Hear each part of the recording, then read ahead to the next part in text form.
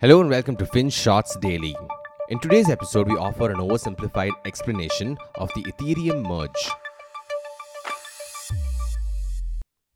Everybody is talking about the Ethereum merge. Google even had a countdown timer featuring two cute pandas.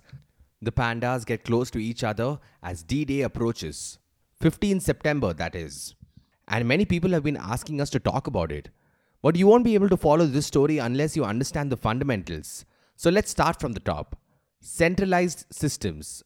In centralized systems, you have a central authority making decisions, sort of like a world where the king and queen rule over their subjects and make unilateral decisions based on their whims and fancies. In decentralized systems, decision making is more decentralized. Everybody is responsible for maintaining the integrity of the system and everybody is in control, or at least in principle. So if you wanted to move money in a centralized banking system, you would have to depend on a centralized agency to facilitate this process. However, in a decentralized banking system, you could depend on your peers to facilitate transaction. There is no central agency. However, such decentralized networks pose a problem. For instance, how do you make sure everybody acts in a manner that's in the best interest of the group? If I were intent on acting maliciously, I could simply tell the networks that I sent money to another party without actually doing so, which is why you need validators, people who can authenticate transactions on the platform, people who will act in the best interest of the group. But this only begets another question. What prevents the validator from acting maliciously? What if they turn out to be traitors? Well, then you should have a way to weed them out, make them pay for their indiscretion. How do you do that? Let the validators put up collateral, something of value that they could stake. If they do their job right, you could reward them. If they mess up, the network could seize this collateral, make them pay. This is the basic principle on which all blockchains work. A validator approves a transaction by putting up something of value and thereby paving the way for a consensus that all is well within the group. The only catch is that participants can go about achieving consensus in different ways. The first method is called proof of work. Here, every validator has to spend a significant amount of time and energy verifying transactions. You have probably seen people set up massive warehouses filled with computing machines that run around the clock. At the end of it, their job is to verify transactions. If they get it right, the group or the network rewards them with new coins. And if they get it wrong, then they will have wasted all that time and energy for nothing because they don't get anything in return. And while this method gets the job done, it is time consuming and energy intensive. Just take Ethereum for instance. The network consumes as much energy as the entire country of Finland, which explains why people have been looking for an alternative like proof of stake.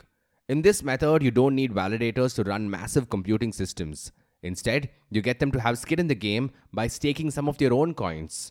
If they do their job right, you give them more coins. If they screw up or act maliciously, you impose a penalty. Seize a part of their collateral or all of it, depending on how you want to deploy the system. Okay, now we have the basics down. Let's see what's happening with Ethereum. The merge is a technology upgrade where participants in the Ethereum network move from the energy-intensive proof-of-work protocols to the faster proof-of-stake protocols. Now, nobody knows for certain if there are ways to exploit the blockchain, given that proof-of-stake protocols have never been deployed at this scale. But there is some agreement that the switch could make the Ethereum network more investor-friendly. It's quite simple, really. The merge is expected to reduce Ethereum's energy consumption by approximately 99.95%. This alone will get some institutional investors interested. There's also the fact that applications built on top of the Ethereum blockchain could also benefit from the merge. In a recent note, Bank of America used the example of an insurance company, a certain Nexus Mutual, to describe this in greater detail.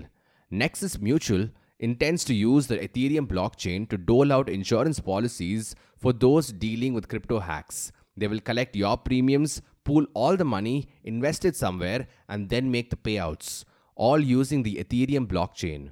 The only problem? In the real world, they could always invest the premiums in safe government bonds and make a decent return. In the blockchain, however, they don't have similar avenues. However, with the new proof of stake protocols at work, Bank of America believes companies like Nexus Mutual could expect similar risk and reward profiles while staking their Ether with verifying transactions. They could theoretically replace government bonds with this new alternative. So, yes, there's a lot of hype surrounding the merge, and we will just have to wait and see how the Ethereum blockchain scales from here on in.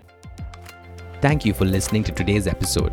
FinShots Daily is available on a bunch of streaming platforms such as Spotify, Apple Podcasts, and Google Podcasts. So make sure you follow us on your favorite podcast streaming platform. Until next time.